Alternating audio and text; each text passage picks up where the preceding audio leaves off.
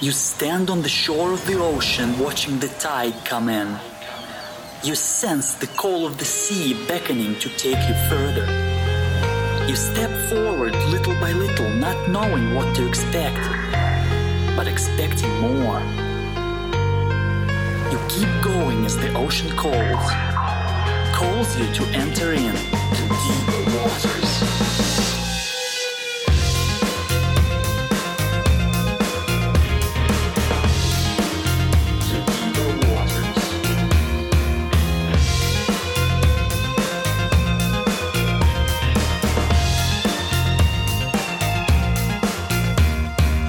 Hello, everyone, and welcome to the Deeper Waters podcast. I am Nick Peter, seeking to bring you the very best in Christian scholarship and apologetics. And today, we are stepping into our time machines, and we're going back and looking at the Gospels. Are they really reliable accounts? And we have people on the internet who give us many strange ideas about the Gospels. Some go with the whole extreme. Jesus never even existed. But even those who don't say, well, they're not by contemporaries, and they don't even have names attached to them. They're anonymous, and they're biased. They're late, so they can't contain eyewitness testimony. These can seem daunting if you're unfamiliar with them, but would they hold up to scrutiny? Even more, would they hold up in a court of law? Well, a book has been released recently called In Defense of the Gospels, The Case for Reliability. And the author has been on our show before, and I decided to have him come back on. He's a lawyer with an education in AA from Santa Ana College, a BA in Biblical Studies at Biola University, and an MA in Theological Studies at Talbot School of Theology, and a JD in Western State University College of Law. He's professor of law and apologetics at Simon Greenleaf University from 1980 to 87, and been assistant dean of a law program there from also at 86 to 87. Co-host of the Bible Answer Man nationally syndicated radio show from 86 to 88. Host of Jon Stewart Live, KKLA Los Angeles, 1988 to 92. Attorney at law partner Stewart and Stewart, Orange, California. 1990 to present. Host Jon Stewart Live, USA Radio Network, and CBN Radio Network. 1992 to 93 lecturer in New Life for All. 2014 president, visiting professor at Jos, Nigeria, Vineyard Academy. Okay, I'm getting this jumbled up, but he's got a whole lot, and now he works with Ratio Christi as visiting scholar. I hope you didn't mind me just summing things up there again, John, but welcome back to the Deeper Waters podcast.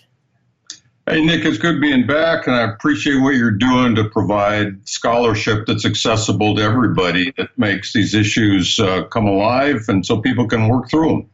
Thank you very much for that. Now, if my audience doesn't know much about who you are and they don't remember you from last time, tell us a bit about how you got to be doing what you're doing. Well, for me, Nick, since I came to Jesus back in 1970, I've been very interested in not only what Christianity teaches, but why we believe that Jesus lived, died, and rose from the dead. What's the evidence? And in my journey, I not only got my degrees in biblical studies and theology, but I went to law school. I wanted to study evidence, and I wanted to find out how could you make a case for Christianity. And that's become more and more important as it seems like the world is getting more secular. The university campus is becoming a seedbed for doubt, unbelief, and anti-Christian sentiments.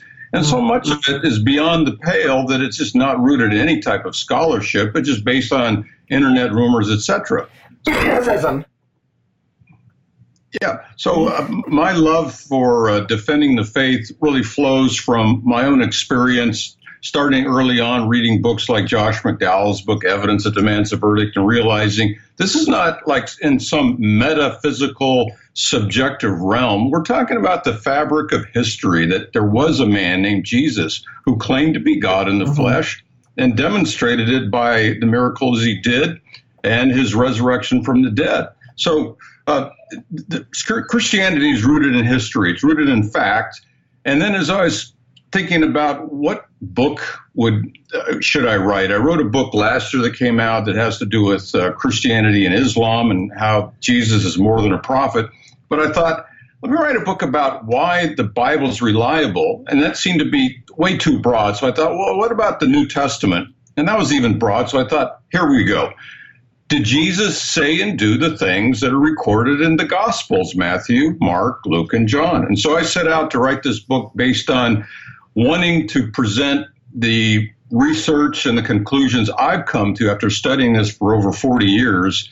And I'm hoping that people, especially university students who are being challenged, will grab a copy of this, understand the facts and the information that support that the Gospels are indeed reliable historical accounts of the life and teachings of Jesus. Well, as I'm looking here at the book and I'm seeing your description on my back, I have the question popped in my mind that so many people, I'm sure, wonder when they see this. Is it really possible to be a lawyer and a Christian both? Yeah, a lot of people talk about that honest lawyers a contradiction, crooked lawyers a redundancy. So we do get all those jokes, and probably well-deserved, Nick, although there are some lawyers who are good guys, and my wife and I are both lawyers. We're actually both allied attorneys with the Alliance Defending Freedom, and we're happy to work with trying to promote religious freedom and keep a level playing field in America and even other parts of the world. We get to lecture in lots of schools in various countries, and it's always exciting to talk to them about the freedoms we share in America. Yeah, I don't mind the lawyer jokes. I find most of them being very funny. Well, I'm saying both of you are lawyers. Those must be some very interesting arguments you have at times.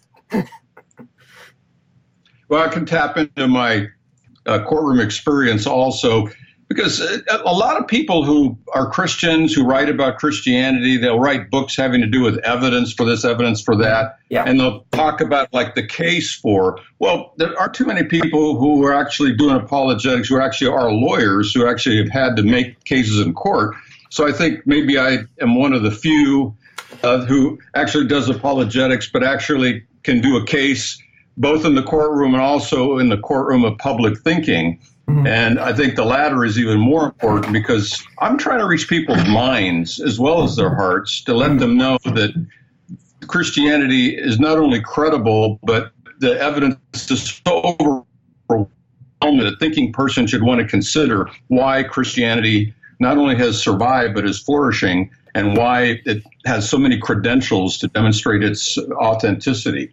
Okay, well, John, you know I'm all about a strong evidential case for what I believe and such, and we've had many great shows on there. I'm sure you're aware of that. What makes an evidential case for the claims of Jesus and the Gospels different from a legal case?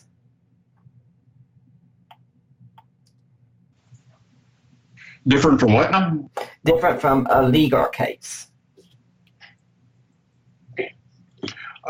Well, in some ways, they're actually parallel, because what we're really trying to do is to convince a hearer, the trier of fact.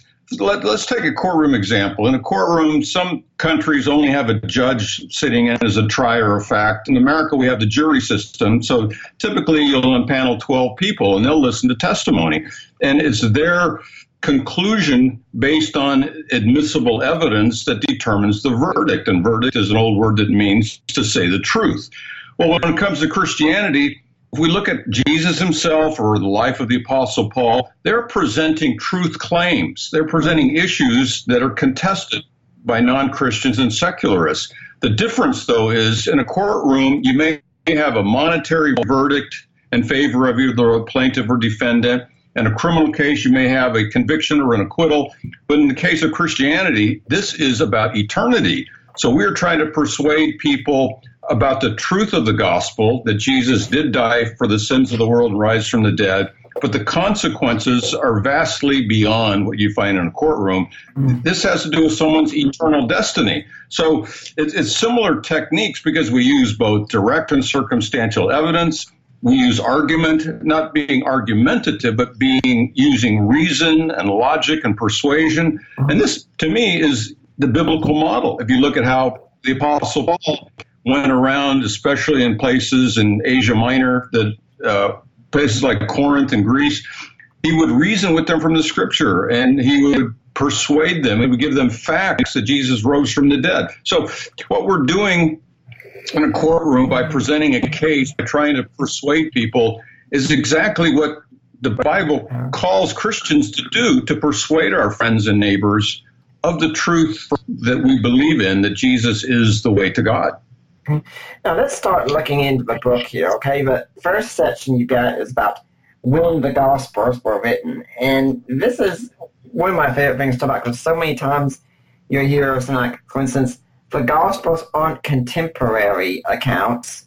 And second, you hear where, geez, if all this stuff going on was so important, why didn't someone just write it down immediately?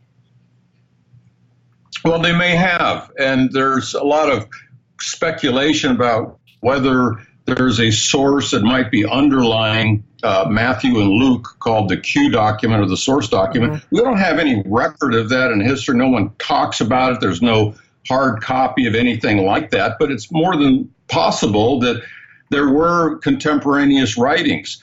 But beyond that, was actually a very oral culture, and only maybe 10% of the people at the time of Jesus were literate. So people memorized things, and Jesus taught in ways that they could be easily memorized. That's why we find, for example, one of the earliest creeds is what's found actually in 1 Corinthians chapter 15, verses 3 and 4, about Jesus' death, burial, and resurrection. These could be easily memorized to, in essence, give the heart of the Christian message that anybody that probably over about the age of 5 could memorize that and remember it. You didn't have to read.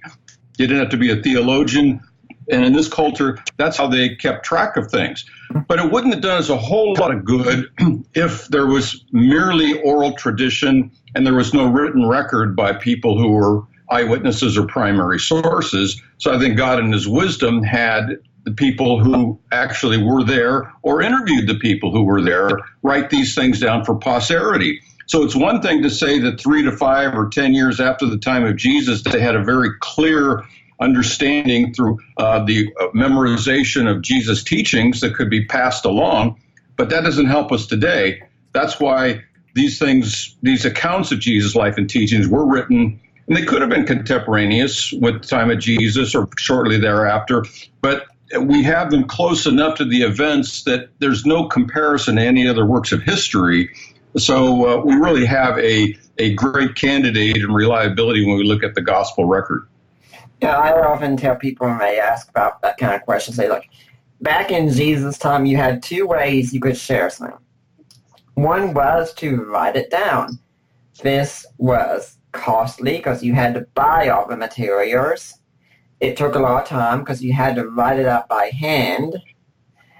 And it could only reach directly the people who could read, which even saying 10% of the population, I think, is being generous. Those would have to read it to everyone else. So you got a way that's expensive, takes a long time, and reaches a few small people. Then you have the oral tradition. It was pretty much instantaneous. It was free, and it could reach anyone who could speak the language. Which route are you going to go with?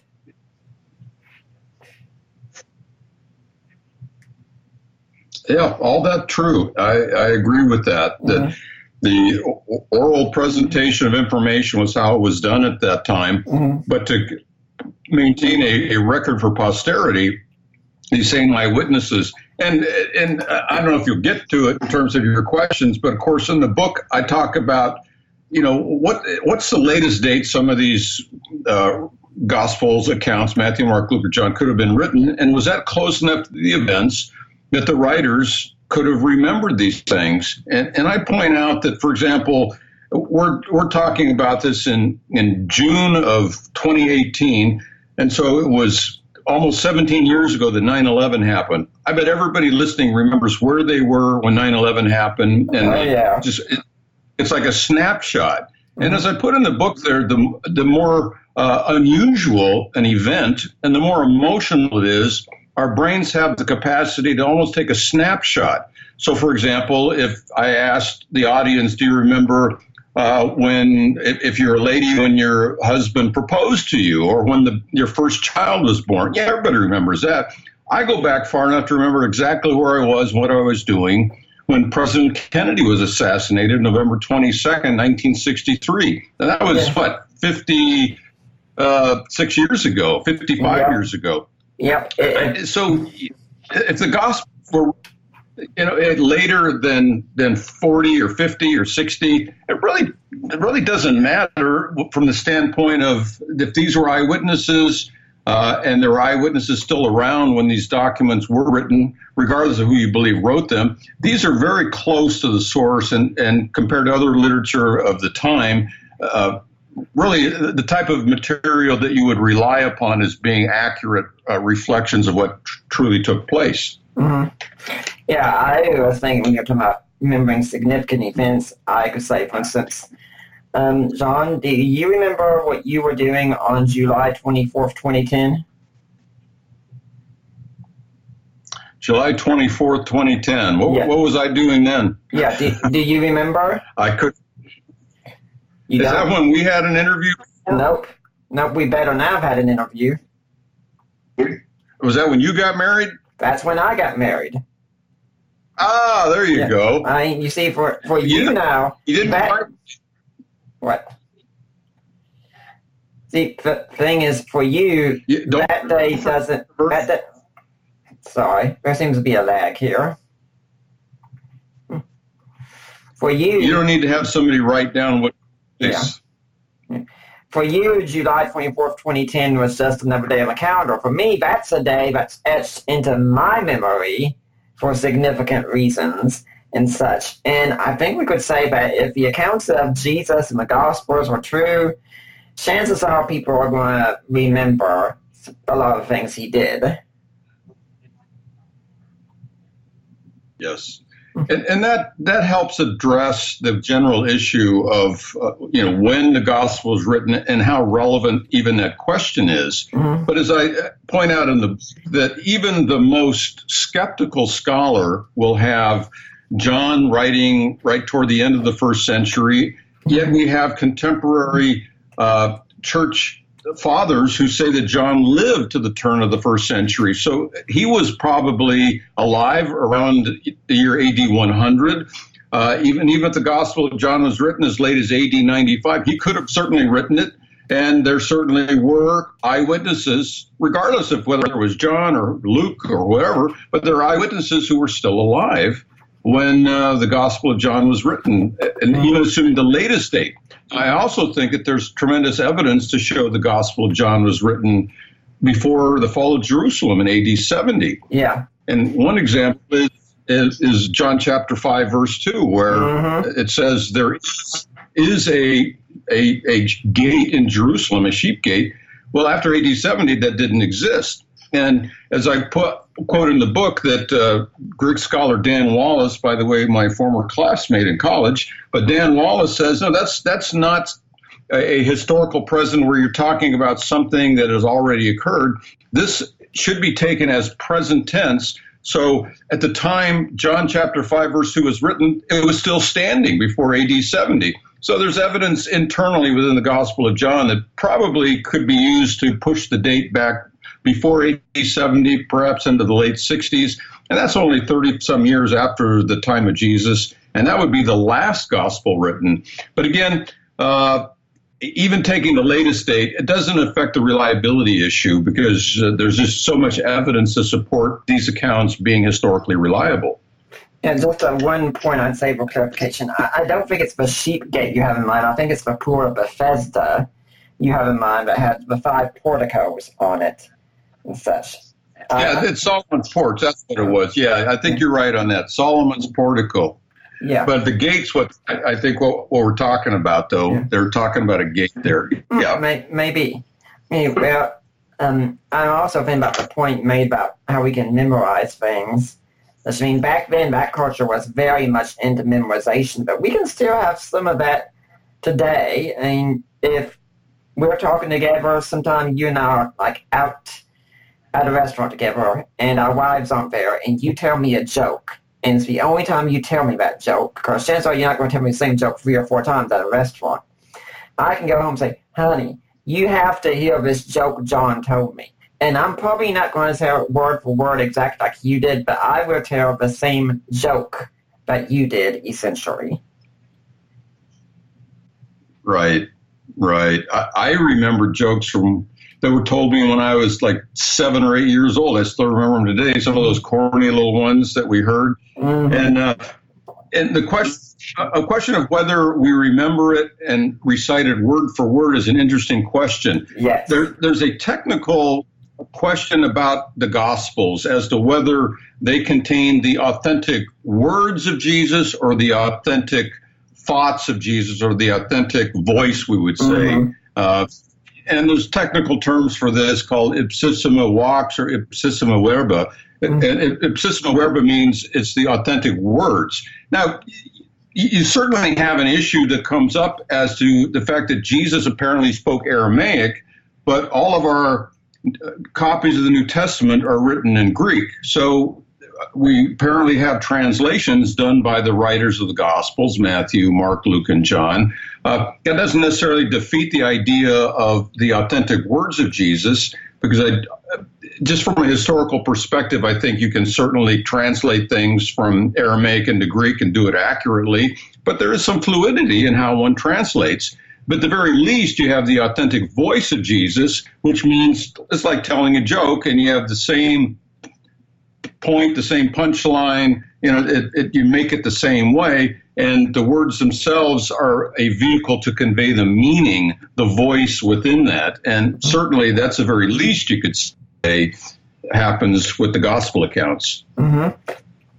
Now, the next section you got here, we need to get to, is about who wrote the Gospels. And again, this is a favorite one that so many skeptics like to get on and say, the Gospels are anonymous. Nick, that was actually the issue on the internet that for me was like the straw that broke the camel's back. I've been following, as I'm sure you do, a lot of internet skepticism and what are the critics saying? And that kept coming up over and over again. The Gospels are anonymous. Mm-hmm. That makes it sound like we have zero idea who wrote them. Oh, yeah. And even people like Bart Ehrman, I think, really take a dive on that by saying, we don't know who wrote them. They're written far away from, I point out in the book that there is zero tradition of anybody other than Matthew, Mark, Luke, and John writing these Gospels. So if these, in fact, had been written by someone other than the traditional authors, then someone explained to me why you would pick someone like Mark to append his name to the second gospel, or pick someone like Matthew, who is a tax collector and a minor player. Tax collectors were not well received. He's a minor player amongst the disciples. Why in the world would you pick someone like him compared to Peter or James? So it makes zero sense to say that these are anonymous, and then because you still have to explain that how did these names affix to them? And so that's just at the sheer logical level that to think of Mark writing a gospel, but not Peter or James, doesn't make any sense. But then we just have to go to the historical record to find out that both within the Gospels, at least as far as Luke and John, you've got some evidence of authorship. And Luke, the gospel that we attribute to Luke, is dedicated to the same person as the book of Acts. And it seems pretty clear that the book of Acts actually was volume 2 of Luke's treatise, and he talks about the former treatise I wrote to you, Theophilus. And so we have Luke Acts, probably was too long to put in one scroll, so Luke cut it in half and made one the Gospel of Luke and the other the birth of the church, the book of Acts that talks about how the apostles, the church began, et cetera, et cetera. Also internally within the Gospel of John, you've got the writer talking about how he's an eyewitness, and it makes reference to the disciple whom Jesus loved, who seems to be the very one who's doing the writing, referring to himself in that fashion. So you have that internally. Now, a lot of people say that the original copies of Matthew, Mark, Luke, and John didn't contain the names of the writers.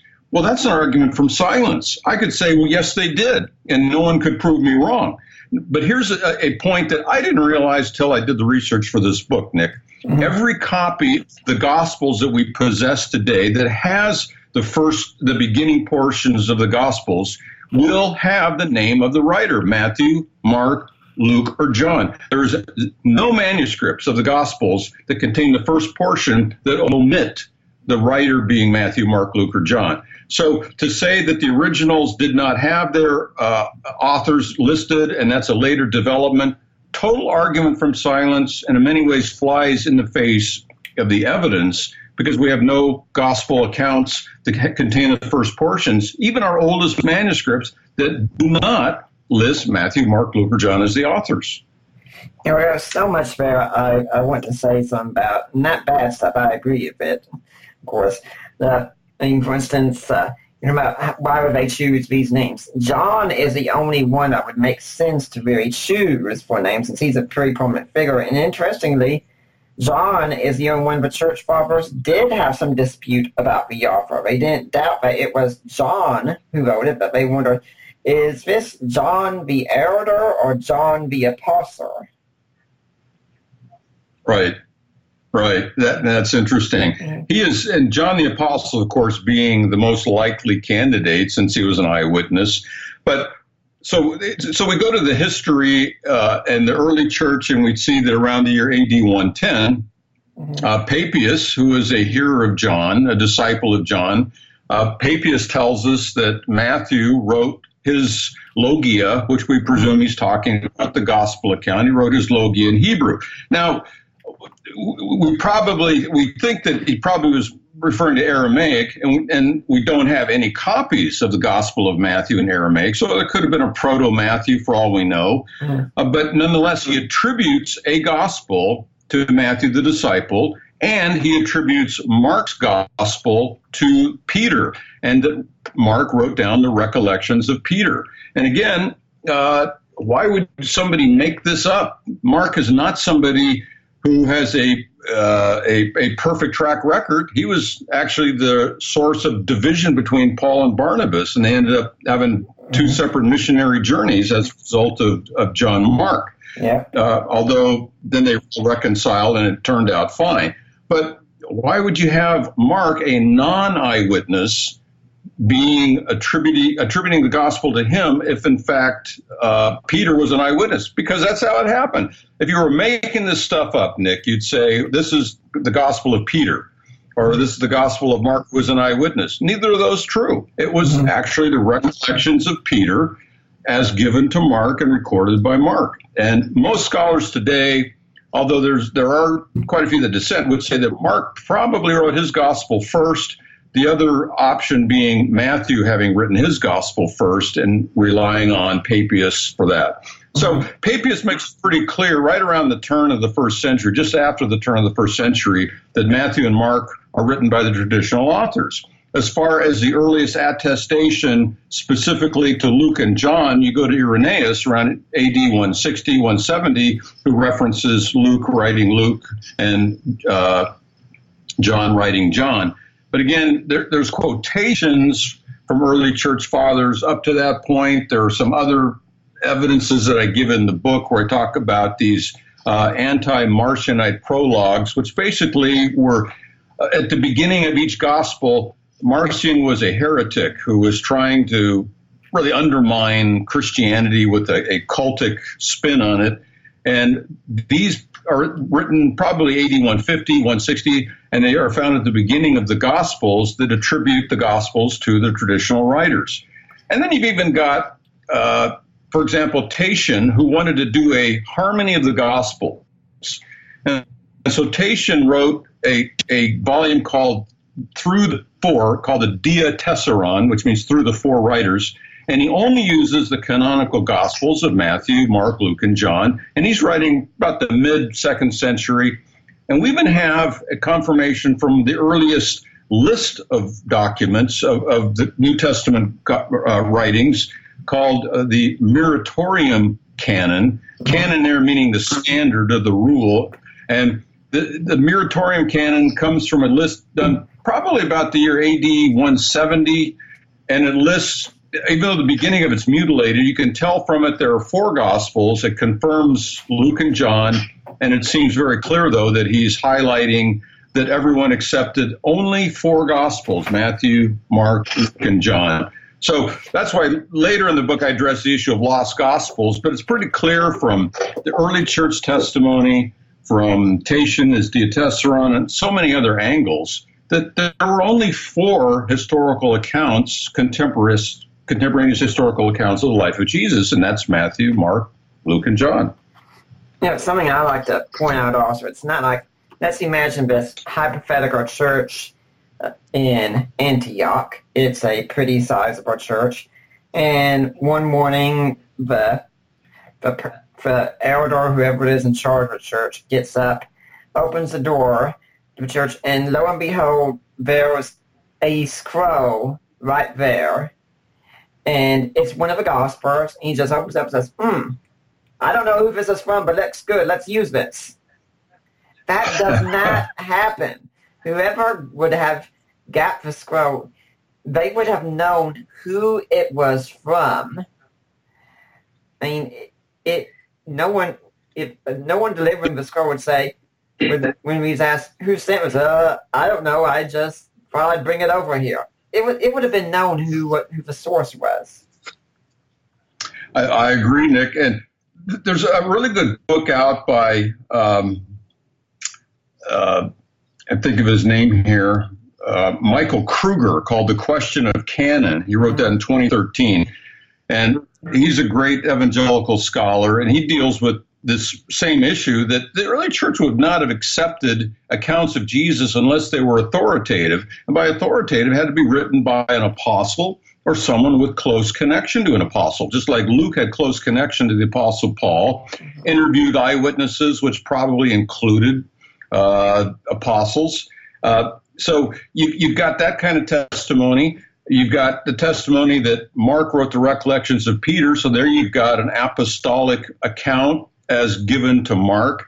So if it's anonymous, it's not going to be accepted. And if it is anonymous, you're not going to affix the names Matthew or Mark or possibly even Luke, a Gentile, unless they actually wrote these. So those are the types of lines of reasoning that you use in a courtroom to show that we have, by the preponderance of the evidence, if not by clear and convincing evidence, and at some level even beyond reasonable doubt, that the best argument for who wrote these Gospels would be Matthew, Mark, Luke, and John. So I tell people that after studying this for decades and doing my scholarly research, I've come to the conclusion the Gospels were written by Matthew, Mark, Luke, and John. Now, that doesn't sound earth-shattering to someone who's been brought up in the church, but to the secular person who's been looking at the internet, it's like, seriously, they were written by the traditional authors. And then one last thing, Nick, and I quote the Christian apologist William Lane Craig, because William Lane Craig, when asked the question, like, who wrote the Gospels, his response is, and it has to be qualified, he says, who cares? As long as it's reliable historical accounts, then it really doesn't matter.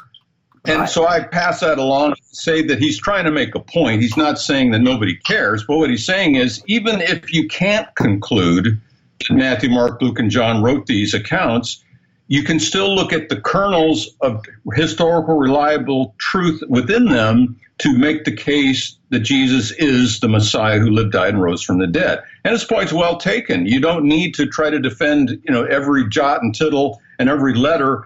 And even the authorship of the writers it's not a pass or fail, all or none issue. Although I think, as pointed out in the book, you can make a great, compelling case for the traditional authors, and we need to revisit that. Let's not concede early on, well, we don't know who wrote them. And I quote in there in my book Craig Blomberg, who I think is a great scholar, and Craig Blomberg says that you can say the Gospels are technically anonymous. And his point being that unlike Paul, who writes in his letters, Paul the Apostle to the church at Corinth, blah, blah, blah, the Gospels don't contain it at the beginning. So only in that narrow sense are the Gospels technically anonymous, that within the text of the Gospels, it doesn't say who wrote them. But again, circumstantially, we can see that Luke wrote Luke, wrote John, just for internal evidence and that type of approach,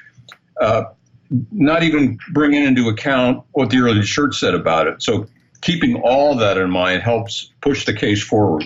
Hey, I've got your book right here. I'm pretty sure in the main body of the text of the book, you never state that you are the author of that book. I don't remember ever reading that. It could be that it's a third-hand account. It could have come through oral tradition, and somebody appended John Stewart's name on it, knowing that he's this careful biblical scholar. That's a really great point, Nick. I'm going to use that. Thank you for that. By the way, although it does say on the cover, but if you rip the cover off and take away the title page, then people may wonder, well, how do you really know he wrote this? And I'll bet you a skeptic could come up with 12 reasons, why I didn't write this book. And of course, it would be nonsense. It reminds me of a story about Morton and McGregor, who wrote a book on how Paul really didn't write his epistles, that they're actually written by like 7 different authors. I think it was 5 different authors. And some divinity students, I think it was actually from Harvard, put they did it on stylistic grounds, saying Paul's writings are so different when he writes this one, let's say the Colossians versus Romans, that no way could the same person have written all these. And so they did it based on a stylistic analysis and vocabulary. And so Morton and McGregor thought they'd really made a point that you can't trust Paul's writings because we don't know. There's probably 5 or 6 people who wrote them. Well, some divinity students put the beginning of Morton and McGregor's book, their preface and their first 2 chapters, into a computer, and based on statistical analysis determined 7 people wrote his introduction and first 2 chapters. So it shows that statistical analysis has to be qualified, and the old saying is figures don't lie, but liars figure. So we got to be careful when we do this vocabulary analysis. I don't know about you, Nick, but I write my love letters a lot different than I write my master's thesis and term papers. And so when you're writing for a particular point of view, for a particular reason, I think each gospel has their own unique way, an audience that they're writing to. You're going to write in a different style, and they use their own vocabularies and their own styles, and their own emotions come forth from that. And that's just part of analyzing the text itself. And one other thing, in my entire book, I do not discuss the question of inspiration. I happen to believe the Gospels are inspired by God, that the writers were inspired. Holy Spirit superintends, but I don't need to use that any more than in a courtroom. I have to appeal to a higher authority, being God. I can appeal to the evidence as it is. So I think you can make a case to someone who may even have a naturalistic or anti-supernatural bias that the historical reliability can be determined based on the evidence. You don't have to jump to theism. You don't have to leap to supernatural explanations. We're just talking about the text itself. Now, when you bring in that Jesus promised that the Holy Spirit would bring things to the remembrance of the disciples, I think there's actually evidence there that we should expect some level of inspiration of these writings. But I don't address that in the book because that's not the point. Are these Gospels accurate historical accounts of the life and teachings of Jesus? And the conclusion is absolutely yes. I also think it's important when we talk these kinds of things, because I think skeptics put the New Testament to a totally different standard than they do any other ancient work, period. And very well, my father-in-law has done a whole lot of research on Plutarch. And what he's told me is that the reason we know who wrote Plutarch is because his grandson said so years later, several years later. It's not because of what's in Plutarch. And so I don't really look. A lot of writings in the ancient world are anonymous, a whole lot of them. But many of these, the authorship is not held in doubt by scholars, even when they are anonymous. Well, I think I mentioned it. I think it's Tacitus' Histories is anonymous. It's a great example. And he's early 2nd century, probably the best Roman historian of the 1st century.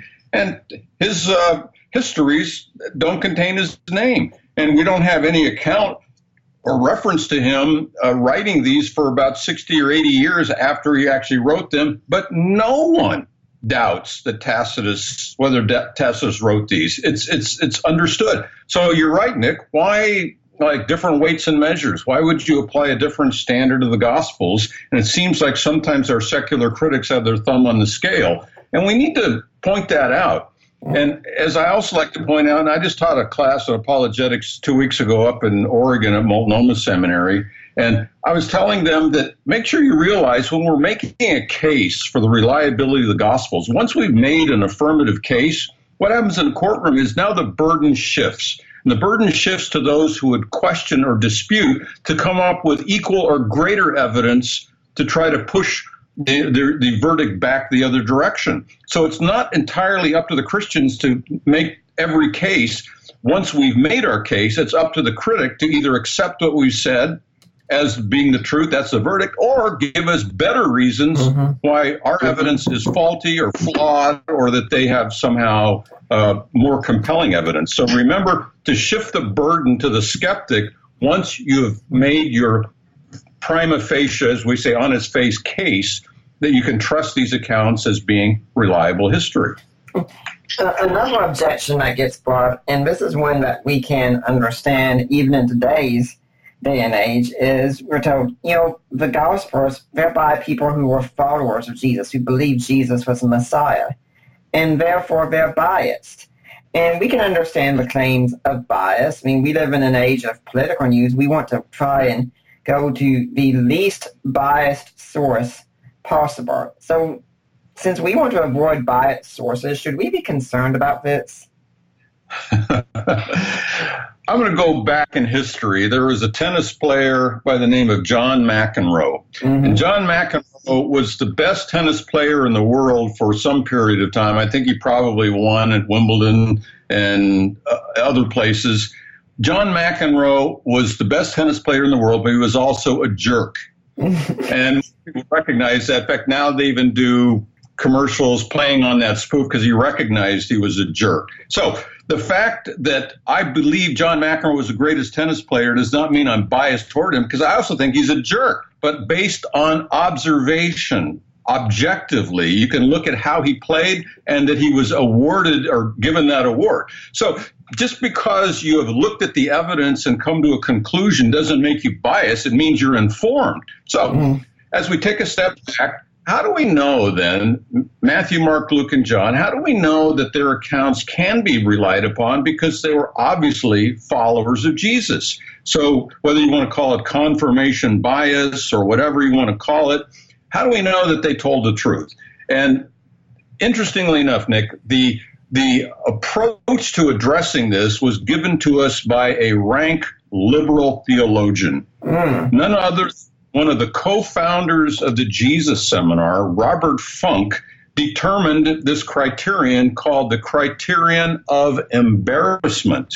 And that is, if a historical account has embarrassing details included about the main characters, that tends to show the writers were telling it like it is, instead of a sanitized version or fiction. And so if you find the main characters where there are derogatory things about them, things they've done that are embarrassing, that criterion of embarrassment says that's indicia or an indication of authenticity and honesty as opposed to bias. So we ask the question, what do you find in the Gospels? And if these are written, let's say Matthew's Gospel, let's take Mark's Gospel, who wrote the recollections of Peter. What do you find in that Gospel? You find Peter denying Jesus 3 times. Now, Nick, that's not stuff you're going to make up if it didn't happen that way, because you're going to want to make Peter seem to be a hero and brave and all that. And he was relatively brave in the Garden of Gethsemane, kind of stupid, but brave by pulling out his fisherman's knife and wanting to take on the Roman battalion that was there to arrest Jesus. But let's go a little bit forward, because now you've got the next day at the crucifixion, something that no man I've ever met in my life would have written as a fictional account, and that is when the person you've been following for 3 years is being crucified, You're not there, but women are there. The men would not stand for that for a moment. But what do we find in the gospel accounts? At the crucifixion of Jesus, at his cross, in defiance of the authority of Rome, are 3 women and 1 disciple, John. The other disciples had scattered. Now, unless that's true and how it happened, no one is going to make that up. If the men would have made a fictional account of this, they would have had, we were there at the cross and the Romans had to carry us away. They dragged us away from Jesus. Didn't happen that way. The women were there. And only 1 disciple was there. That's very embarrassing to the macho male ego, but that's how it happened. Otherwise, they wouldn't have written it that way. And then even look at Jesus. The accounts where they questioned whether he's casting out demons by the prince of demons, whether, in fact, he's a drunk, whether he was born illegitimately, as the Talmud later said, he was the bastard son of a Roman soldier and Mary. And that's insinuated in one of the gospel accounts. We know who our father is. I think it's in John 8. Yeah. So, accounts that would be highly embarrassing. And if you're just making this stuff up, you don't put that stuff in. But if you're telling the whole story, both the good and the bad, the beautiful and the ugly, you put it all in there. And that's what we find in the Gospels. We find, just like the entire Bible, I mean, it really has some godly people doing a lot of ungodly things, and you've a lot of failures in there. So the criterion of embarrassment is the greatest argument against the question of bias and the claim that somehow the gospel writers gave us a sanitized version. No, they didn't, or they would have made themselves look brilliant, but instead they looked like Luddites. They were just people who couldn't understand Jesus. He had to say, "You have little faith, why did you doubt?" In the Garden of Gethsemane, he tells them 3 times, "Watch and pray." What happens? They fall asleep. So to me, the text of the Gospels alone is a sufficient account to show that all truth is presented there, the good and the bad. Now, John does tell us in his Gospel that if he had recorded and passed along everything Jesus said and did, using a little hyperbole, he said the whole world couldn't even contain the books. The point being, he has given us an edited account, but it's a true account, and he's given us what we need to know to convince the reader that Jesus is the Christ. But in those accounts, again, there's still both the good and the bad. The disciples did some good things, but they did some dumb things. Jesus is brilliant, but yet his detractors, it's recorded how they defame him and how they accuse him of being a false prophet, all these other things. So that criterion of embarrassment is a great way to deflect and defeat any argument regarding bias on the part of the disciples. Yeah, some other aspects I was thinking that you didn't mention, and Mark as well, is Peter. You know, the great Peter is the one who recognizes that Jesus is the Messiah, and this is revealed from God. Yay, Peter! How awesome! And the next thing that Jesus to him is, "Get behind me, Satan." I mean, that's the kind of thing Mark would probably go to Peter and say, "Yeah, Peter, go Mark, you want to leave that thing out where Jesus called me Satan? I'd prefer the whole world not know that." Or even something for Jesus. That's exactly. Yep. Or even 2 things about Jesus that could be seen as shameful. Well, think about it today, Nick. Let's say you're doing a radio interview and somebody says, "Look, I want to interview Nick. He's this great Christian apologist."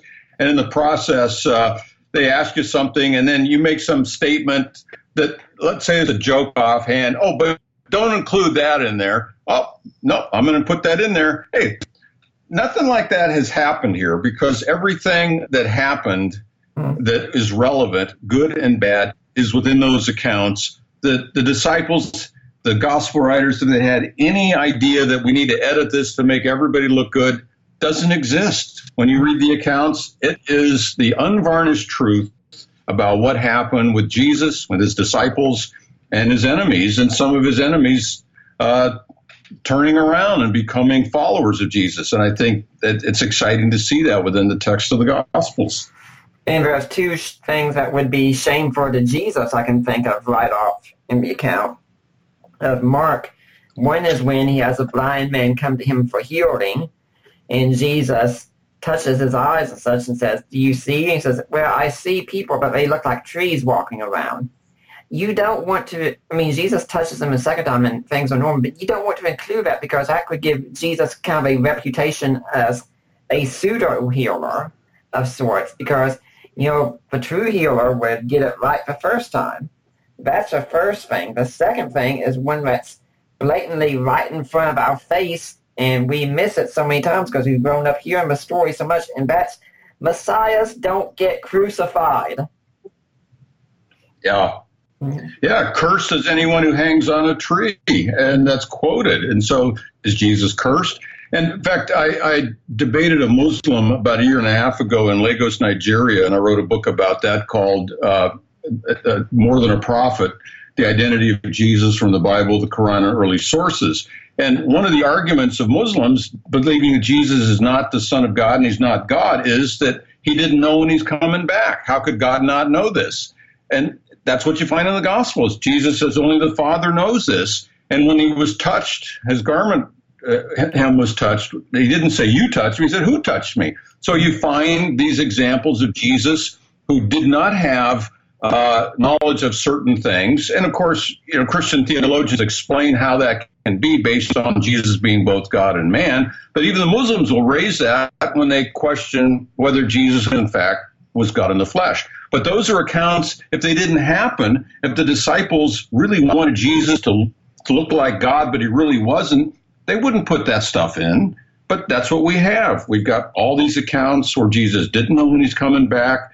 His healing was in stages, as you say, with healing the man who first doesn't get it right the first time. So all this points to that conclusion. The criterion of embarrassment defeats the argument that gospel writers were somehow biased. Yeah, there's even a stronger point I think we can make, that we are having this assumption that biased means unreliable necessarily.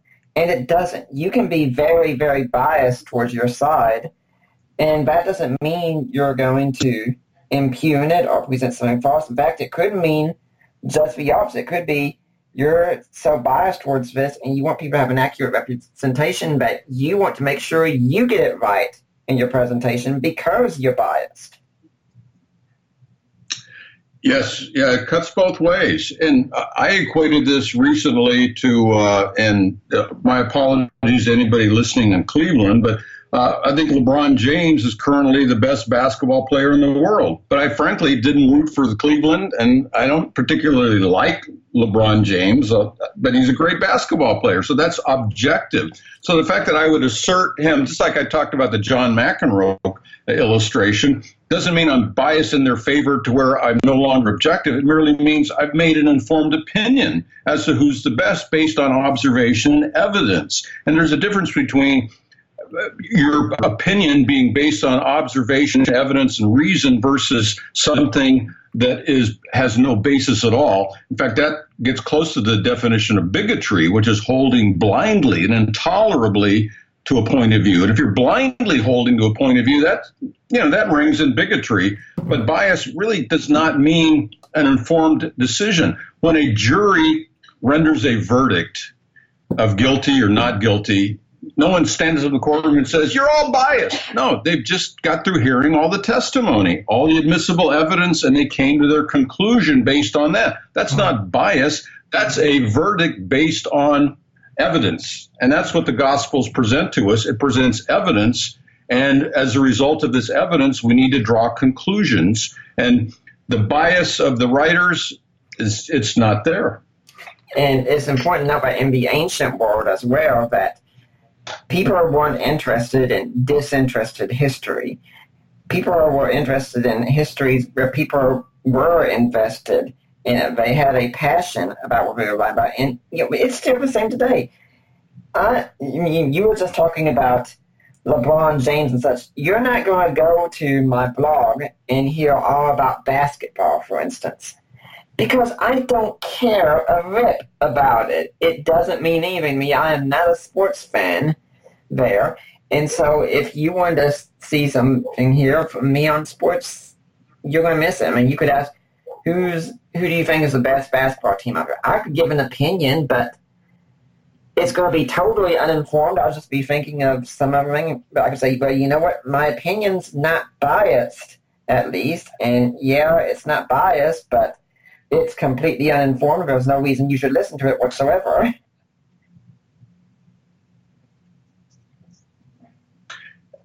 Indeed, Nick. And I appreciate my friend Gary Habermas when he talks about, for example, the Apostle Paul being in the right place at the right time, where he gets to talk to Peter and James in Jerusalem, and then John in Jerusalem, or actually Peter and John, and James also in Jerusalem.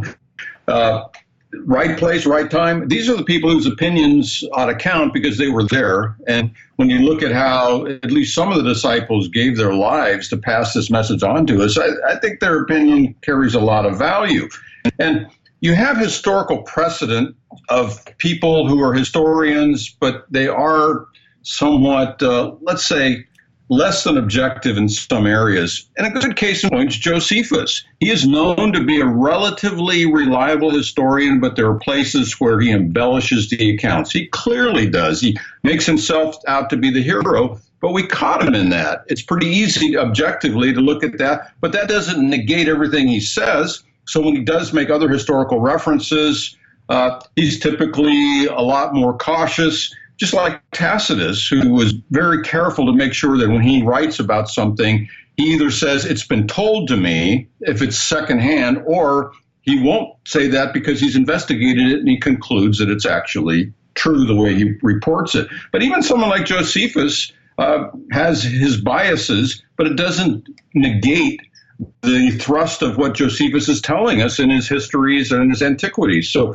keeping that in mind, even those who say, well, you know, they're still biased, they follow Jesus, well, that doesn't negate the core of the gospel accounts. Jesus lived, died, and rose from the dead. So if you want to quibble on a detail, hey, let's move on to the key elements. And there's unanimous agreement on those key elements, that Jesus claimed to be the Messiah, claimed he was going to die on a cross for the sins of the world, and claimed the proof of his messiahship ultimately would be his resurrection from the dead. And the accounts indicate that he did, in fact, do that. But even before the resurrection, I go to the account in Matthew 9 that's repeated in Luke 5 and Mark 2 about the man who was born paralyzed and his friends who bring him to Jesus to be healed. And Jesus tells him, your sins are forgiven. And the audience was aghast, and some of the Pharisees were thinking, who can forgive sin but God? This man blasphemes. And Jesus, knowing their thoughts, asks a very great question. Well, what's easier for me to say to this man? Your sins are forgiven, or rise up and walk? Well, easier to say your sins are forgiven, because you can't empirically verify whether sins get forgiven. It's in a spiritual dimension. So Jesus says, so that you may know the Son of Man has power on earth to forgive sins, rise up and walk. And now, I'm not a poker player, but I understand in poker that's called going all in. Jesus put all his chips on the table and says, rise up and walk. And when the man did, that is empirical, verifiable, observable evidence that he has special powers. And it's not a leap of faith to say that, therefore, based on that ability, he must have spiritual power in the dimension or realm that we cannot verify, and he can forgive sin. In the same way, if you think about Jesus dying on a cross, hey, thousands of Jews died on crosses in the first century. Why is the death of Jesus any more significant? Because he said he was going to die for the sins of the world, and he said he would rise from the dead as evidence of his death on behalf of all people. So that's why it was a special event based on the evidence that he rose. That brings the spiritual dimension, that he died for the sins of the world, brings that home, and it makes that a reasonable conclusion that if this man can rise from the dead, then whatever else he said is true. And that's how we use Jesus and his resurrection to argue for so many of the events of Scripture being true and reliable. Yeah, and I'd be amiss if I didn't mention also as well that we're often told that Jews have the very best Holocaust museums out there today, but I think we could all agree Jews are very, very biased in their approach.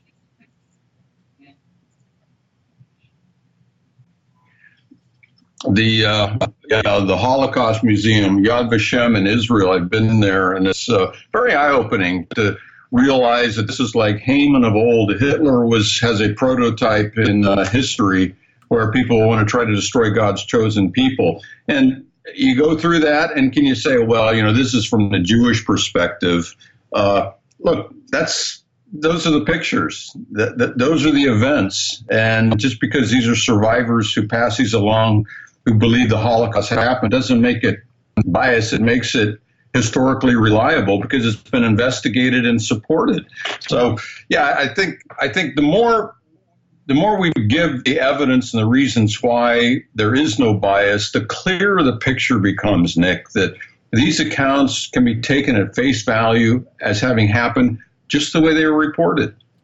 Well, I'd like to remind everyone you're listening to the Deeper Waters podcast. I've got John Stewart from Ratio Christi with me today, talking about his book, In Defense of the Gospels. But if you're here next week, we're going to be talking about Mormonism again. And I've got on with me next week Eric Johnson, co-author with Sean McDowell of the book Sharing the Good News with Mormons. So we'll be talking with him about how to spread the gospel with Mormons.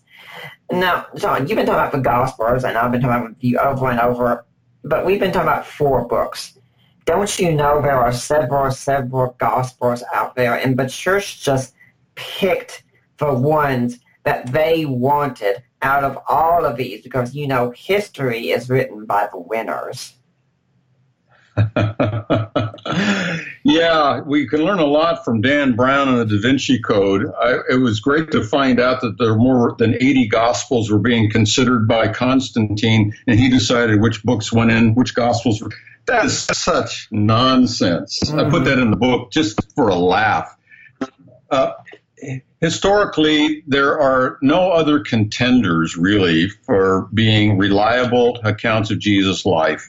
So the question arises, what about the Gospel of Thomas, the Gospel of Mary, and all these other so-called Gospels? And where did all these come from? And so what I like to say on the front end is this. There's a breakfast cereal that I used to eat a lot of, I actually liked it, called Grape Nuts. Mm-hmm. If you look at the cereal Grape Nuts is neither grapes nor is it nuts. In the same way, the lost Gospels are neither lost nor are they Gospels. They were actually fictional accounts that were written after the time of Jesus that were discarded, found in garbage dumps in Oxyrhynchus and Egypt and in the late 19th and mid-20th centuries, and basically written, most of these, by people who were part of a cult called Gnosticism and who came up with fanciful, fictional accounts of Jesus. And so I quote some of the leading scholars to say that these so-called lost Gospels, they add not one verifiable historical fact to the life of Jesus. So these are really more for entertainment purposes. In fact, Nick, I think some of these so-called lost Gospels, we think about the infancy Gospels where Jesus does these miracles as a child to show off to his friends, makes his mud pie birds fly away. These could have been pious fiction written as a substitute or alternative to some of the dime store novels that were circulating that were salacious and sexualized. So in other words, to give Christians some fictional accounts to read that would keep them away from the less than edifying sexual novels that existed in the 2nd, 3rd, 4th, 5th century. So some of these may have been intentional accounts just to tell stories, fictionalized accounts as a substitute for that. But a lot of these were, in fact, accounts by Gnostics, Gnostic accounts to make Jesus into their idea of what he really was. And none of these, by the way, make any reference to Jesus being married to Mary Magdalene. But there are a couple of these so-called lost Gospels have some things that have been extrapolated or bootstrapped by people like Dan Brown and the Da Vinci Code to try to make that connection. That's a bunch of nonsense, and it's essentially done to sensationalize so that their Nat Geo or production on television will be watched. They'll talk about, the Gospel of Judas, it's been suppressed. And so it's a nonsense. These things are written sometimes 300-400 years after Jesus. They tell us nothing new about Jesus. They were never accepted by the church, and they belonged in the garbage dump where they were found. So when you think of lost gospels, think of grape nuts. They're not lost and they're not gospels. They're just later either fictional accounts or intentionally changed accounts by enemies of Christianity. Mm-hmm. Yeah, I often tell people, like, if you want to know why these gospels aren't in the canon, here's a little piece of advice. Go read them. Yeah. And I mentioned earlier. Yeah, go ahead. No, you go ahead.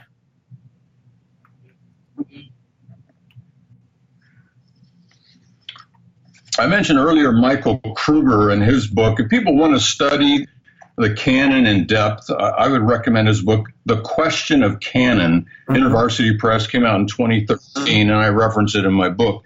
And that will go into all the various details about why Matthew, Mark, Luke, and John are the only reliable historical accounts of Jesus, and even why the rest of the New Testament, the other 23 books are reliable, and how the early church actually discovered, not determined, but really discovered what the authoritative books were, what the criteria were.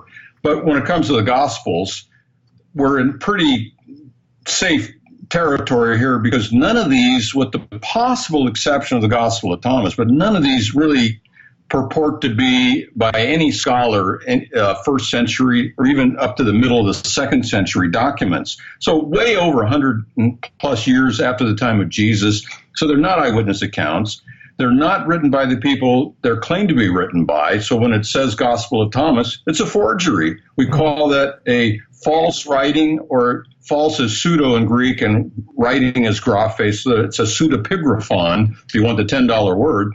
These are just forgeries where people, to communicate their writings, they had to put the name of someone important on so someone would read them. Because if someone's name was, Hector, who lived in the 2nd century, the Gospel according to Hector, nobody's going to read that. But hey, let's put the name of Nicodemus on it, or Pontius Pilate. We even have, an account of Pontius Pilate from like the 5th century that somebody wrote and created, or Thomas, or the Gospel of James, and all this. But these were not written by the people who they're claimed to be written by, so they're forgeries. They're written well over 100 years after the time of Jesus. And I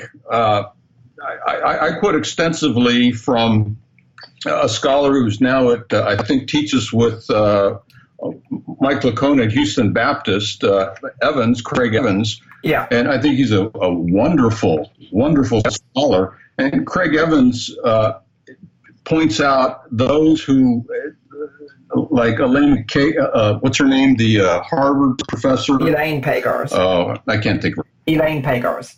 Yes, thank you. That Pagels.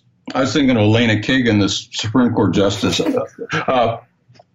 A senior moment. But how Craig Evans points out that all the evidence points to even the Gospel of Thomas being at the earliest, probably mid-2nd century. So really having no scholarly value as being authoritative or being telling us new things about Jesus, and certainly being the Gospel of Thomas is really just a bunch of sayings of Jesus. There's no narrative. It's not all tied together. The last of those 117 or 118 sayings is really this bizarre one about where Jesus said any woman who becomes a man can enter the kingdom of heaven. Just nonsense you would not find in the true Gospels. So those who argue for the Gospel of Thomas having some claim to authenticity, no. And I think people like Craig Evans has put that to rest. And there's nothing else that even comes close. Everything else is mid to late 2nd century at the earliest, and many of them 3rd, 4th, 5th century forgeries that make for great stories on television, Gospel of Judas type of stuff. When people will sensationalize it and say Christianity has suppressed the truth for all these years, here's the Gospel of Judas.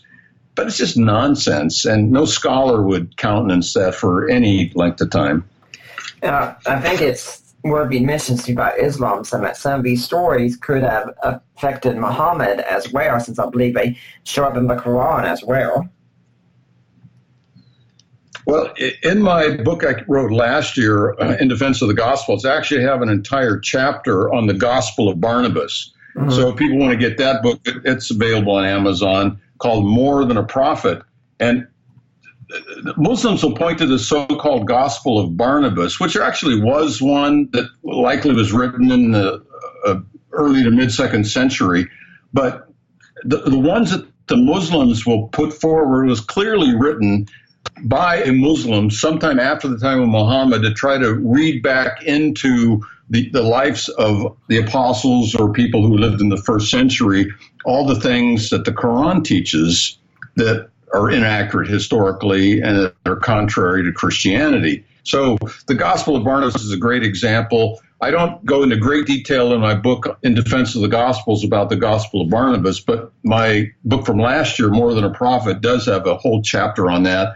Because if you're going to talk to a Muslim, if they've listened to at any length of time to their imams and their sheikhs, that might come up if they've done some of their homework, but you can defeat that rather quickly. And I don't think any serious Muslim scholar who really knows his or her stuff would use the Gospel of Barnabas as a source of any type of truth. Mm-hmm. Yeah, I think this would also be a good time to mention that we've talked about some of the fantastic stories in these lost Gospels and such, and some people say, where there are fantastic stories in the canonical Gospels as well. I mean, shouldn't we view that with suspicion? Well, the Gospels, one of the reasons why a lot of people have trouble with the Gospels out of the gate is because there are accounts of miracles. And if you're a total naturalist, philosophically believe there's no supernatural, if you're of the David Hume ilk, well, no wonder you're going to have trouble.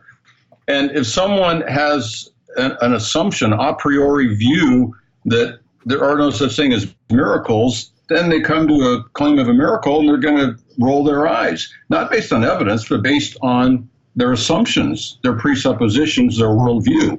And so, as the historian Ethelbert Stauffer has said, for the honest historian, nothing is impossible. You have to look at the data and consider the data and what do they say. And so, yeah, we have miracle accounts in the Gospels, and we have miracle accounts in these infancy Gospels and these so-called lost Gospels as well. And are they the same? And the answer is no. What you find in the infancy Gospels are these contrived accounts where Jesus as a child is doing miracles for no purpose other than to impress people. You look at the miracles in the Gospels, and Jesus does them for two reasons. One is to prove he's the Messiah, and he's doing them as an evidential basis to convince the audience of who he is, and secondly, out of compassion. But you have these mud pies, that birds that Jesus makes as a baby, makes them fly away in these infancy Gospels. I mean, some of this is just fanciful. It's like parlor games and jokes and things. They're not on the same level, so you don't find the same quality or purpose of the miracle. And there is even a concept that I find throughout Scripture called, I'm trying to think of the term for it, but it's like conservation of miracles, where you really don't see miracles being used as a sideshow. They're being used to make a point. They're not like magic shows to entertain. They're there to make a point or prove a purpose. And that's what you find in Jesus' miracles. Again, one, to prove he's Messiah. In fact, if you look in John chapter 11, Nick, when John the Baptist is about to have his head lopped off by Herod Antipas, and he's there kind of encaged on the other side of the Dead Sea. And so he says, hey, could you send word to Jesus and ask him, are you the coming one, or should we expect someone else? Now, that's kind of an interesting statement. And I think it's Matthew 11. Yeah, did I say Matthew 11? John. I said John 11? Yeah, I missed, folks. Thank you. Matthew 11. And so as we look at that account, and I know people talk about, how in the world could this have happened? Because here's John the Baptist. And John the Baptist, the same John the Baptist who said, "Behold the Lamb of God who takes away the sins of the world," when he sees Jesus coming, who says, "He must increase, I must decrease. I'm not worthy to loosen his sandals." And here's John asking, could you please ask him to tell me, are you the coming one? Now, I look at this probably as not doubt on John's part, but more of he wanted some assurance, some reassurance. And so Jesus sends word back to him by doing what? By quoting from Isaiah chapter 35. Go tell John.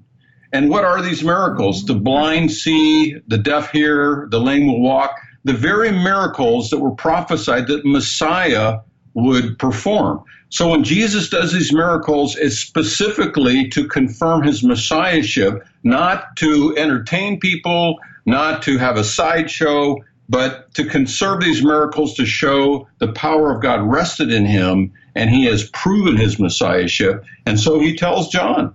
And so I see that as a great account of even someone like John the Baptist needing assurance, which tells me why evidence for Christianity, what I call intelligent faith, but the $10 word is apologetics, is for all Christians as well as non-Christians, because it helps give us assurance that the faith once for all delivered is true, because it's rooted in history. It's rooted in actual events that happened when Jesus lived and died and rose from the dead. So this is a good example in John 11. You're right, I said it again. In Matthew 11, John must be on my mind. In Matthew 11, where John the Baptist wants some assurance. Hey, if I knew I was going to die, what would I want to do? I'd want to be praying. I'd want to be reading something from Scripture. I'd want to have some like, hey, I want to have my ushering into the kingdom something that's affirmed and gives me a peace. And that's probably why it happened. But I think that's a great account, because Jesus' response shows that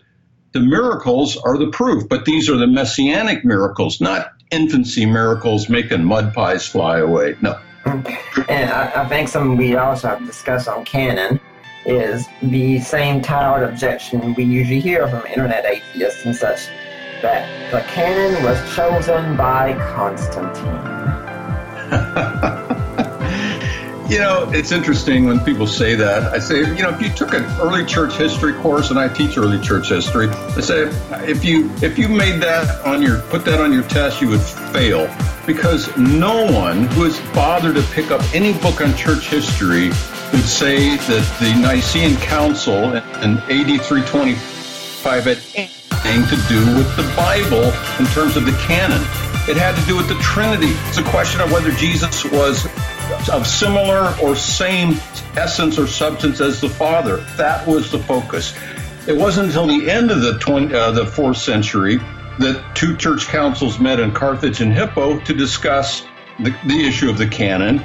By then, the books had been collected. Athanasius, 50 years before that, had already recited them in the same order we have them today. And clearly, Nick, it took time for all the books in the New Testament to circulate and be collected together, because until the Edict of Milan, right around the year AD 313, it was illegal to be a Christian in the Roman Empire. So it's not as if they had all the freedom to write accounts and have more copies made. They had to do a lot of this under the boot of the Roman authority that didn't like anybody claiming that Jesus was God, because the emperors were worshipped as God. So if you think about that, it wasn't easy for the church to collect all of the New Testament writings that were authoritative and put them together in one collection. So it kind of happened over time, and it was in the 4th century that I think that ultimately was the earliest consensus that, these 27 books are the ones that belong. But even early on, even within the New Testament, you see the collection procedure taking place. You see Paul saying, read this epistle to the Laodiceans, and et cetera, et cetera. So it was reasonable to believe that God had not only inspired our Genesis through Malachi, but he also wanted an authoritative account of the life and teachings of Jesus, called the Gospels, and those letters that tell us how to live our lives, the epistles, as well as the book of Acts, which is our church history book. We do have the canons of the Council of Nicaea. They did discuss other things, such as the date of Easter and such, after the main event had been taken care of, but canon was not one of the things on the table. Yeah. Yeah, and anybody who says otherwise, just, they have the wrong half of a half truth. It just didn't happen that way. And I don't know why people keep bringing that up, other than maybe Dan Brown has poisoned the well and made people think that Nicaea had something to do with the Gospels or the canon. It didn't. Yeah, and for anybody who thinks this kind of thing doesn't matter, I still remember hearing someone say in a Facebook group and such that, what was the nail in the coffin for me in my Christian faith was realizing that the canon was chosen at the Council of Nicaea. And by the way, they even presented me a link to demonstrate this, but it was written by Roger Pierce. I know who he is, and he went up written something like this. In fact, the very first paragraph of this link talked about how some people believe such and such about the Council of Nicaea, such as the claim being made, but these beliefs are in error. I said, this is what your very own thing that you sent me said, but there are people who leave the faith because of claims like this. Wow. Yeah. Well, there are people today that try to rewrite history, and as I point out in the book, a lot of times we make reference to what scholars have said. Doesn't mean it's right, but when there's a scholarly consensus, then you need to pay attention to it. And if you can find reasons why that consensus should be questioned or modified or challenged, then do so. But you need to do it on objective and verifiable grounds rather than pure subjectivity. And I point out, for example, the 18th century scholar who founded the critical school of theology in Tübingen, Germany, Ferdinand Bauer, he concluded that kind of using the ideas of Hegel and Hegel's approach to philosophy and history of the dialectical approach, he concluded that whoever wrote the fourth gospel that we attribute to John was actually someone other than John, writing about the mid to late 2nd century, around the year AD 170. Now, Bauer did this not based on any manuscript evidence or any historical references. He did it solely on subjective criteria, including his belief that no one walking with Jesus, as he believed John did, but John didn't write it in his opinion, no one walking with Jesus could have called Jesus God. And the Gospel of John does refer to Jesus as God. Therefore, John didn't write the Gospel. It was written well after. And then following Hegel, he says, yeah, Jesus came with this nice Jewish Reformation. Paul comes along and adds a Greek element and Hellenizes this Jesus movement. And then the merger of the two, the synthesis is 2nd century Christianity, and that's what the Gospel of John is about, and that's what the book of Acts is about. Now, that's been shot down, but that was 18th century scholarship that saw this as some sort of evolution based on Jesus being the thesis, Paul being the antithesis, and then the New Testament writings being the synthesis of that. Just, again, not true, not historically valid. But when somebody raises this, if somebody raises something, Nick, that goes against the grain, then we ask them, so what's your evidence for this? What's your proof? What's your... Yeah. And let's find out. Let's give them a hearing and find out if their evidence is substantial. And in most of these cases, again, it's you follow that rabbit trail and it essentially leads nowhere. It leads back to somebody's subjective opinion.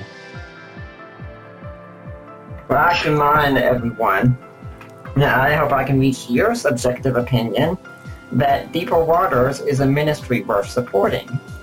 And if you're listening to this show, I would certainly hope you think it is, because you're getting a blessing out of it. Please consider giving something back. Please go to deeperwatersapologetics.com, my site. You'll see a link on the site, help support the work of Deeper Waters Christian Ministries. So you click on there and you get taken to Risen Jesus. That's the ministry of Mike and Debbie Lacona. You've gone to the right place there. Those are my in-laws. If you listen to the show, you know that by now. And you make your donation through them. And then you get in touch with Mike or Debbie or me or Allie and say, hey, I made a donation. I want to go to Nick Peters. I want to go to Deeper Waters. We will get that donation. It will be tax deductible. You can also buy some ebooks I have written, such as A Creed for the Ages, The Apostles' Creed in Today's Christian, or co-written, Defying Inerrancy, God and Natural Disasters, Groundless, or even just released recently. And my thanks to Greg West of Poached Egg for making us one of the top 10 ebooks out there. The Missionary Wars Project, that's the projects group I'm with, those of us who are in the projects that we think that seem to be worthy of a mention, but probably aren't as well known as big-time names. We've got 5 of us working together, including me, to answer 40 questions. That's a project we did. And you can also buy jewelry from us. Now, John, you're a lawyer, and your wife's a lawyer, but if you're really losing the argument bad with her, jewelry works pretty well, doesn't it? Say again, Nick? You're a lawyer married to a lawyer. If you and your wife are in a dispute and it's not going well for you, you can change the tide a little bit in your favor with jewelry, can't you? Amen. Amen. Yeah. Yes. So guys, women like jewelry. If you want to get something special about lady in your life, go to our jewelry store from our website. Let me know if you need some help. But if you purchase anything, 25% of what you purchase goes to support Deeper Waters. And guys, you know the rule I told you. You can go out and you can buy something special for that lady in your life to make up that big screw-up that you recently did with her. Or you can go out and buy something special for that lady in your life to make up that big screw-up that you're going to make with her. And if you can't do any of these, please go on iTunes and leave a positive review of the Deeper Waters podcast. I really love to see them. Now, John, do you have any organization or charity that you'd like to see people donate to? Sure. First, I wanted to donate to Deep Waters because I think you're doing a tremendous work, Nick. You're bringing to the public, anybody who wants to tune in and look in your archives, some of the best scholarship that's out there. And so I commend you for this. And you've got a whole master's level of education. People would take the time to listen to some of these and take notes. You can learn so much. I would commend your ministry, Deeper Waters. Now, I am the scholar in residence for Ratio Christi, and of course, we are a campus apologetics liaison or alliance. We're really trying to reach the university. My own particular ministry that my wife and I have established that we work with Ratio Christi is called Intelligent Faith. So if people want to find out more and find out about where my books are available or read some of my blogs or my wife's blogs, who, by the way, my wife is president of Women in Apologetics. Our website is intelligentfaith.com, www.intelligentfaith.com. And so that's where I would direct them if they want to find out more about some of the things I've written, some of the things my wife and I teach, and places we go. And we've been blessed to be able to go all over the world. And next month we'll be in South Africa. And just to bring the truth of Christianity to people who need it. And it's an exciting thing. But by virtue of the fact that your material is accessible, people all over the world can go to your website and learn a lot, Nick. So I commend you, and I encourage people to support the work you do. I greatly appreciate that, and like that. It's all genuine. Don't have to ask these kinds of things. Those are the best kinds of compliments to get. But let's get back to your book. Now, we're talking about these gospel accounts that we have here, and we are making a big, big assumption about these accounts. I mean, John, don't you know? The Bible has been translated over and over and over again throughout history. And, you were just talking about the oral tradition, where we all know how the telephone game works. Things get changed over time. So all these years and all these translations, surely we don't really have what they wrote back then. I always have to chuckle. Now, if you'd asked me like 30, 40 years ago, what are the main questions non-Christians will ask? This probably was one of them. Hasn't the Bible been changed over the years? It's probably one of the only surviving ones, because now a lot of newer ones, like what about transgendered and all these kind of issues. But when it comes to has the Bible been changed over the years, the simple answer is no, it hasn't. And textual criticism, the art and science of reconstructing the original text of a work of which the originals are unknown. That's textual criticism. That establishes clearly that the Gospels and the New Testament, they're reliable documents. Now, how do you determine reliability? Well, first of all, let's look at this. We don't have the original works of the New Testament as far as we know. They've all been lost or destroyed or perished in some way or another. And it's only reasonable because they were written on highly perishable material called papyrus.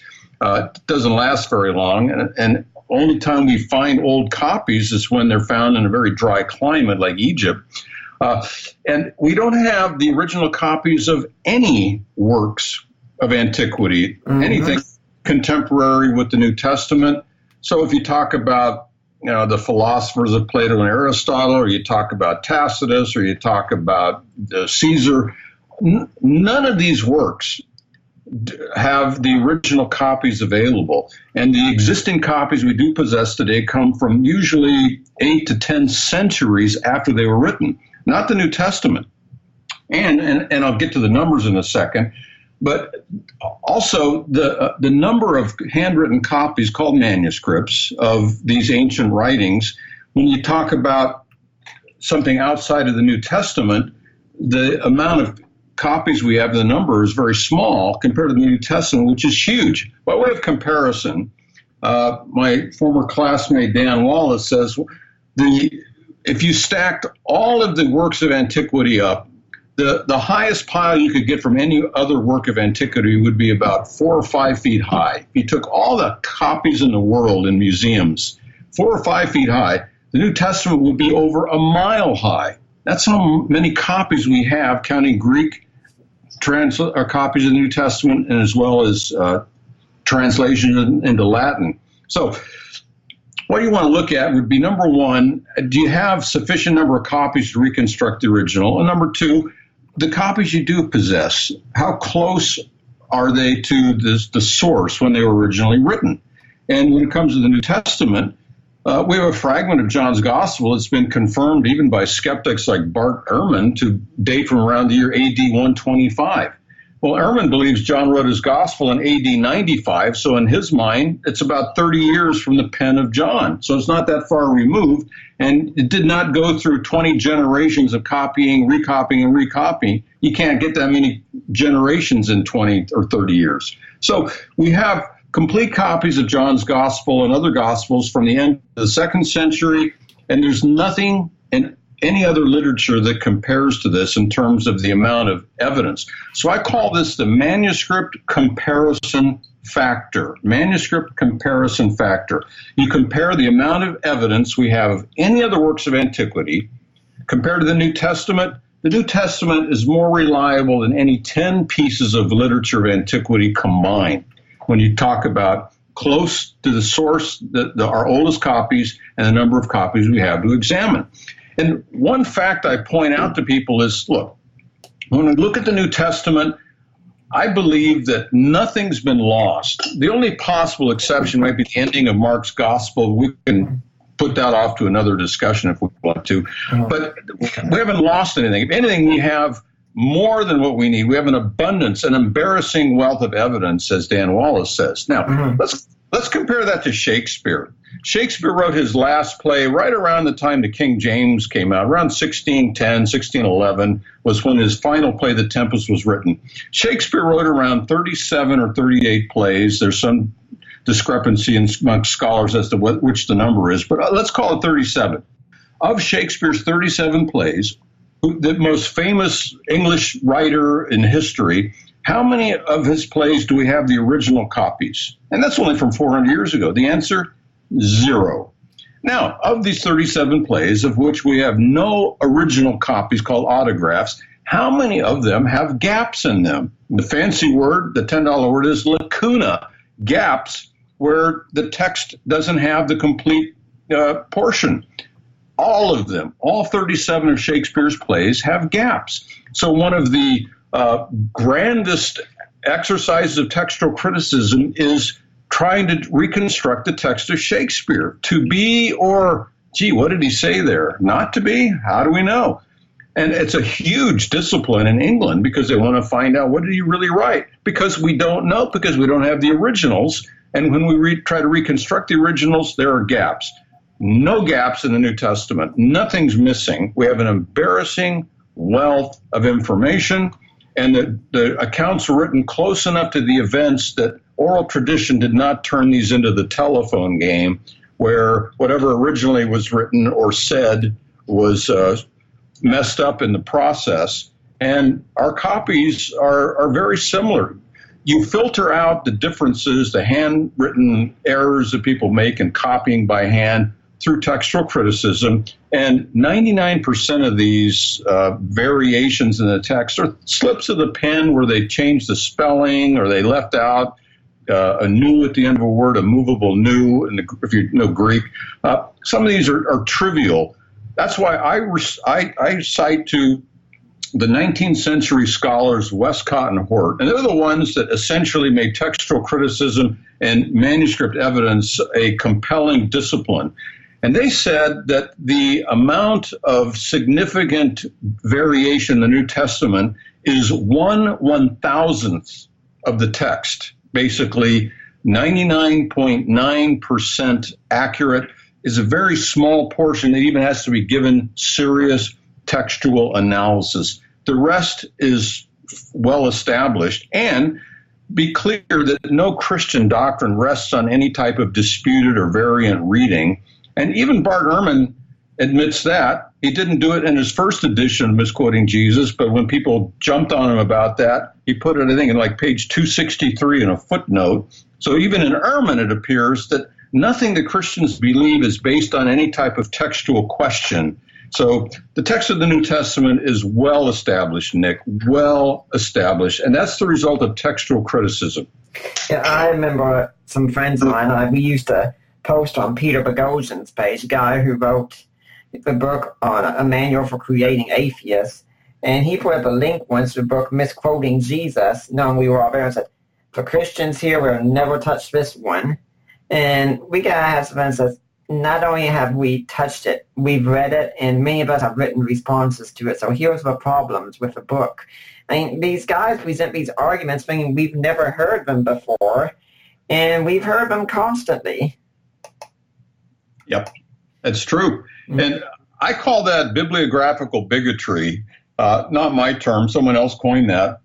And that is that it seems like the secularists want to only read the anti-Christian polemics.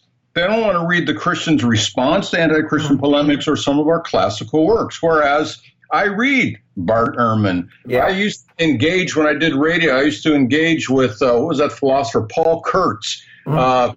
I read Richard Dawkins. I read the skeptics. I look at their websites. In fact, sometimes I learn some things from them, and I also learn how to address them because I realize what they're not getting. And some of the stuff in this book that I wrote in defense of the Gospels is actually from seeing the misconceptions, if not the outright ignorance, that somehow exists on the internet from some of these so-called skeptics or scholars.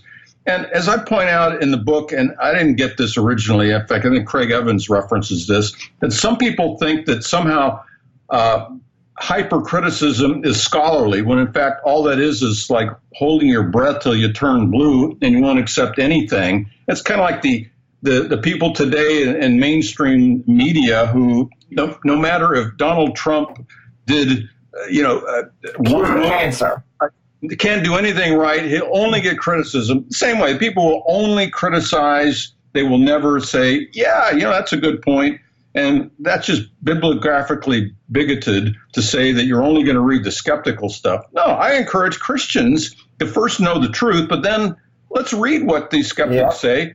As Josh McDowell pointed out to me years ago, he said, sometimes the shallowness of the critic's argument speaks louder than the voice of the Christian. When you look at some of the lame-brained explanations for why Jesus didn't rise from the dead, like the swoon theories, the shallowness of the argument of the skeptic speaks at least as loud, if not louder, than the evidence that we put forth. So if people want to hold on to their unscholarly, unverified, subjective, fanciful opinions. That's their prerogative, but still call it scholarship, and don't accuse the Christians of not responding to the secular accusations. We've done it over and over again. We'll continue to do it, and Scripture even tells us, hey, go out there and contend earnestly for the faith, which, by the way, Nick, is the Greek word epagonizomai, agony, with a preposition at the beginning, to work as hard as possible to defend the gospel. And that's the calling for Christians, and that means we need to do our homework and know this stuff so we can respond to the skeptic. I remember when Mike debated Bart Ehrman earlier this year. It was just very shortly before that Bart Ehrman had released his newest book, The Triumph of Christianity, and this was a theme I was very interested in. I wanted to see what he had to say about it. And I could say with confidence, before that debate came, I went there and I got to meet Ehrman some again, such I'd met before at SES, but I got to go and see him, and I was able to tell him I had read his latest book already. I think I could have. I don't remember if I did for sure, but I already had read it. Not only had I read it, I've written up a response to it on my blog, a review of it.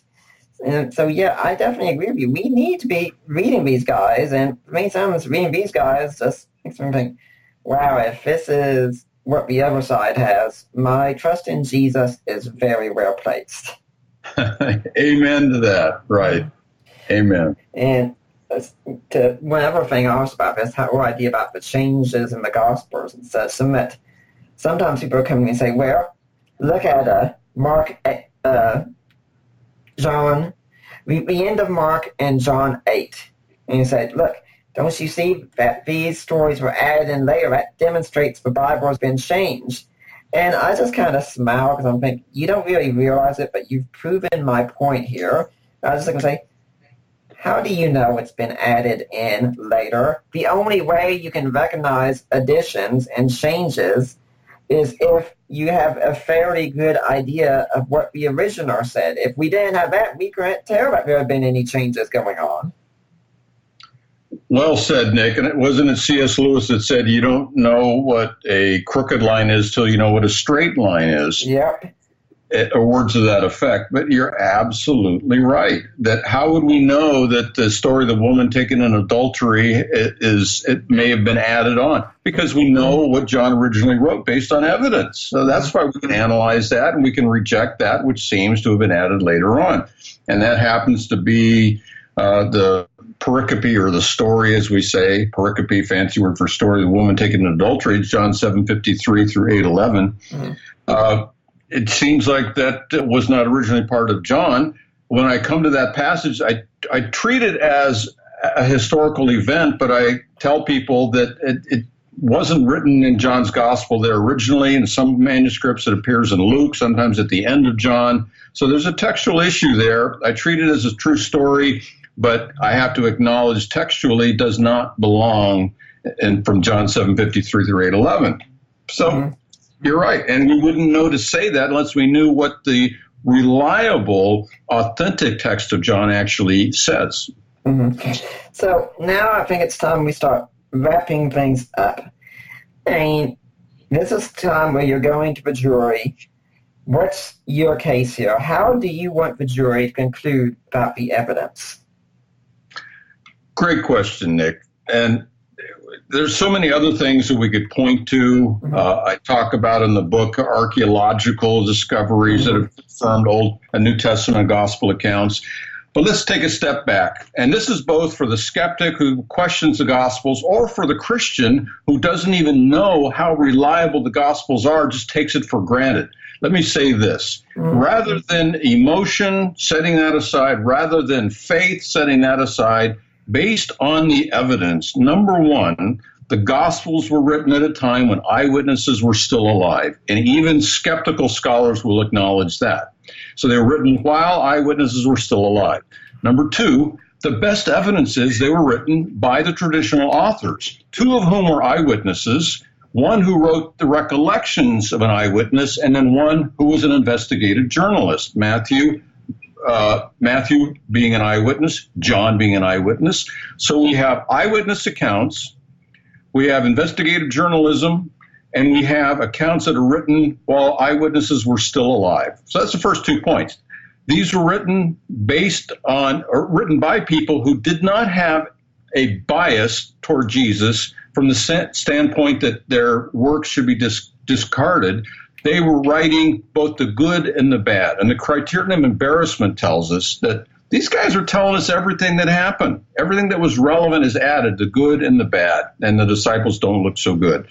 So you've got those first 3 things. But also, as originally written, the manuscript comparison factor that I mentioned demonstrates the gospel writings have come down to us as they were written. So you're arguing with people who wrote these in the first century eyewitness accounts. History and archaeology confirm these accounts, and there are no other gospels that have been lost or suppressed. So that's the cumulative case, any one of which on its own would demonstrate the reliability of the Gospels. But taken as a whole, people can look at Matthew, Mark, Luke, and John and say, these contain the very words and teachings of Jesus, the man who became flesh and dwelt among us and went to a cross, died for our sins, and rose from the dead. That's our cumulative case, and each one of those points could stand on its own, but together, to me, makes an airtight case. And I tell anybody listening, that's the jury, that you need to find out and make the verdict in favor of the Gospels, telling the truth about Jesus and the truth about life. Well, John, I think you and I are both people who also like to play around and say, well, let's go with the worst case scenario here. And I'm going to give you the worst case scenario. There is another lawyer over there, and he has made a powerful hypothetical case that demolishes everything you've said. Therefore, let's suppose we don't have the Gospels, where Christianity's done for right then, right? Well, first of all, in your hypothetical, I mean, you can hypothesize about anything. Yeah. Everything's possible in a contingent universe except squeezing toothpaste back into the tube. But you would have to, first of all, show the Gospels are written sometime after the first century by non-eyewitnesses that have no connection to what really happened in the first century. And no scholar would say that. So you'd be flying in the face of scholarship, even skeptical scholars. I mean, you have people like Gerd Ludemann, who is an atheist. He's an atheist, but yet he believes the disciples, based on the evidence, had an experience with the resurrected Jesus. You got a Bart Ehrman who... we should say they had an experience they were convinced was a resurrected Jesus. Well, he actually says it the way I just said it, that they had an experience. That's according to Gerd Ludemann, that based on the evidence, they had an experience. He believes it's hallucination, but he believes they had an experience. Why? Because the evidence militates to that conclusion. That this guy's an atheist, but he's objective by saying, I cannot say other than the fact that the disciples really did have this experience. Then he has to come up with what was the experience. But the point is, based on the evidence we have, that's his conclusion. So from the evidence we have, unless there's compelling evidence that contradicts this or counters this, we've made our prima facie case, Nick, that the Gospels are reliable, historically reliable, written by eyewitnesses, primary source documents that have come down to us intact, and that no Gospels have been left out, and that archaeology and history confirm the substance of the text of the Gospels. That's a compelling case, and I think any honest juror with an open mind would be standing firmly on the side of, yes, my verdict is those are the actual words and teachings of Jesus. I agree with you entirely, but I am still going to say, hypothetically, even if we didn't have the Gospels, would Christianity be dead in the water right then? Well, you know what? I point out in the book that the resurrection of Jesus can be probably easier proven by using the epistles, by using the book of Galatians and the book of Corinthians. And also, putting all this aside, I talk about, do we need to wait for the latest discovery of scholars? No, we don't. Because there's two things working here, Nick, when it comes to our faith in Jesus Christ. One is the knowing, and the second is the showing. We can know internally by the witness of the Spirit that Jesus is alive and he saved us. sometimes it's difficult to show that to someone, a third party or a skeptic. So what we're talking about here is the evidence to show people the truth, but you can still know the truth even if you're not skilled or trained in how to show the truth. And I appreciate your ministry because you're giving people tools so that they can not only know, but even show others why it's true. And unless people can show us, again, better evidence that all this is false, we've made our case. And the case is a solid case, and I think any reasonable jury would render a verdict in favor of the Gospels being reliable. And again, we recognize that there are people that disagree, but we deal with those disagreements, and we believe that the evidence is compelling.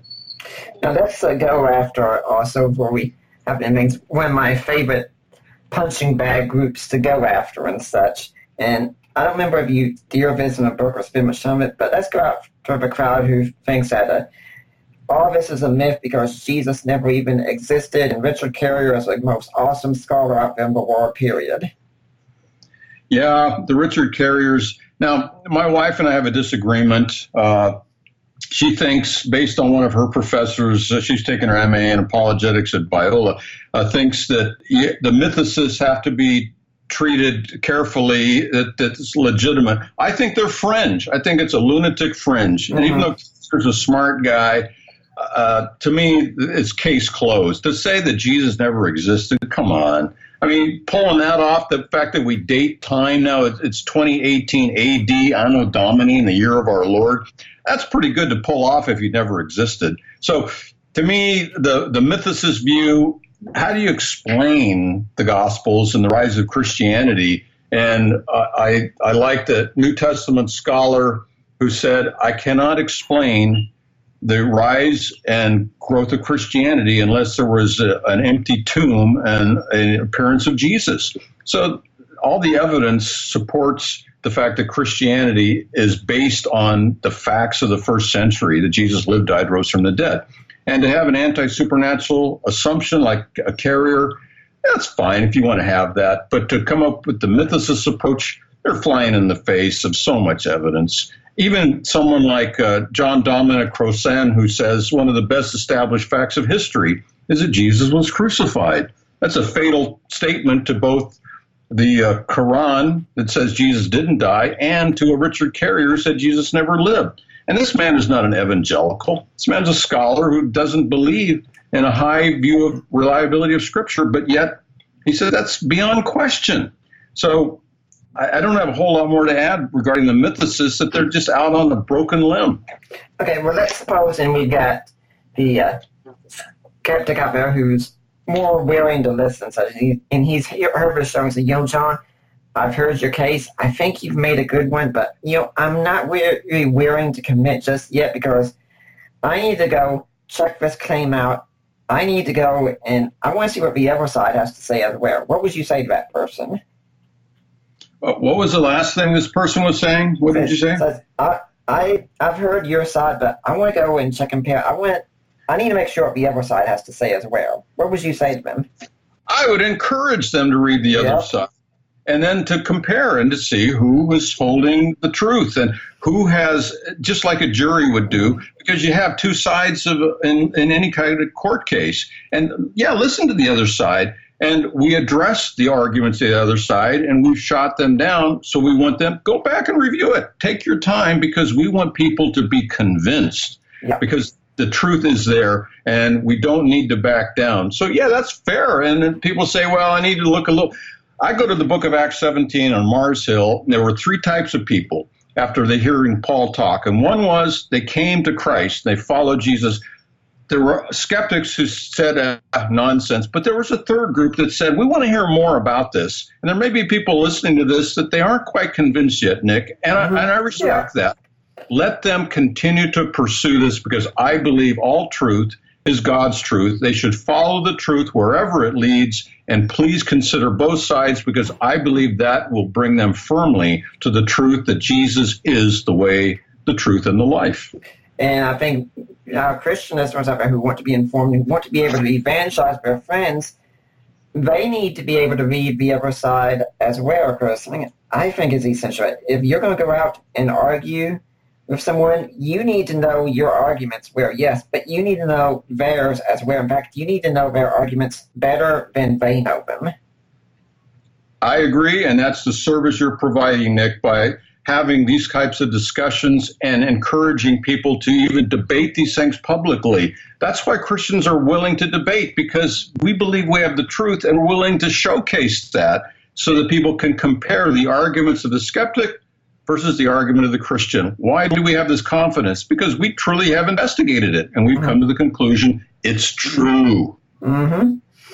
Well, John, I don't think there's enough time to get into another topic and such. I like to let people know, as of the time of this recording, I've done a checking on Amazon just now. The book In Defense of the Gospel is by John Stewart, John Stewart. It's on Kindle right now. It's $9.99. Paperback is $14.99. Now, John, do you have a website, an email, a blog, a way people can get in touch with you if they want to find out more? Sure, yeah. This is the one I mentioned earlier, intelligentfaith.com, and they can actually connect to me through the website address. But it'll talk about the books I've written, and some of the blogs I've done, and that my wife had done. Intelligentfaith.com. Okay. Do you have any final thoughts you'd like to leave today for the listeners of the Deeper Waters podcast? What's that? Do you have any final thoughts you'd like to leave for the listeners today? Oh, I would encourage them to follow the truth wherever it leads. Be informed and believe and recognize that we have this great cloud of witnesses. There's so much evidence that it almost makes it easy for me as a lawyer apologist to present an intelligent Christian faith. And the more we discover this, the more our faith is affirmed and is built. So if you need something to affirm and expand your faith, read these books that show all the evidence that shows that Jesus did exactly what the Gospels say he did. Well, John, I'd like to thank you for coming on here, and I hope we'll see you back here again sometime. Nick, I enjoyed the time. Blessings to you and your ministry. And again, I encourage folks to support what you're doing, because you're doing a great service for both the skeptic and also the Christian, because all truth is God's truth. I really appreciate it. And I'd like to remind everyone that next week we're going to have Eric Johnson on here talking about his book, Sharing the Good News of Mormons. For now, I'm Nick Peters, and I'm signing off.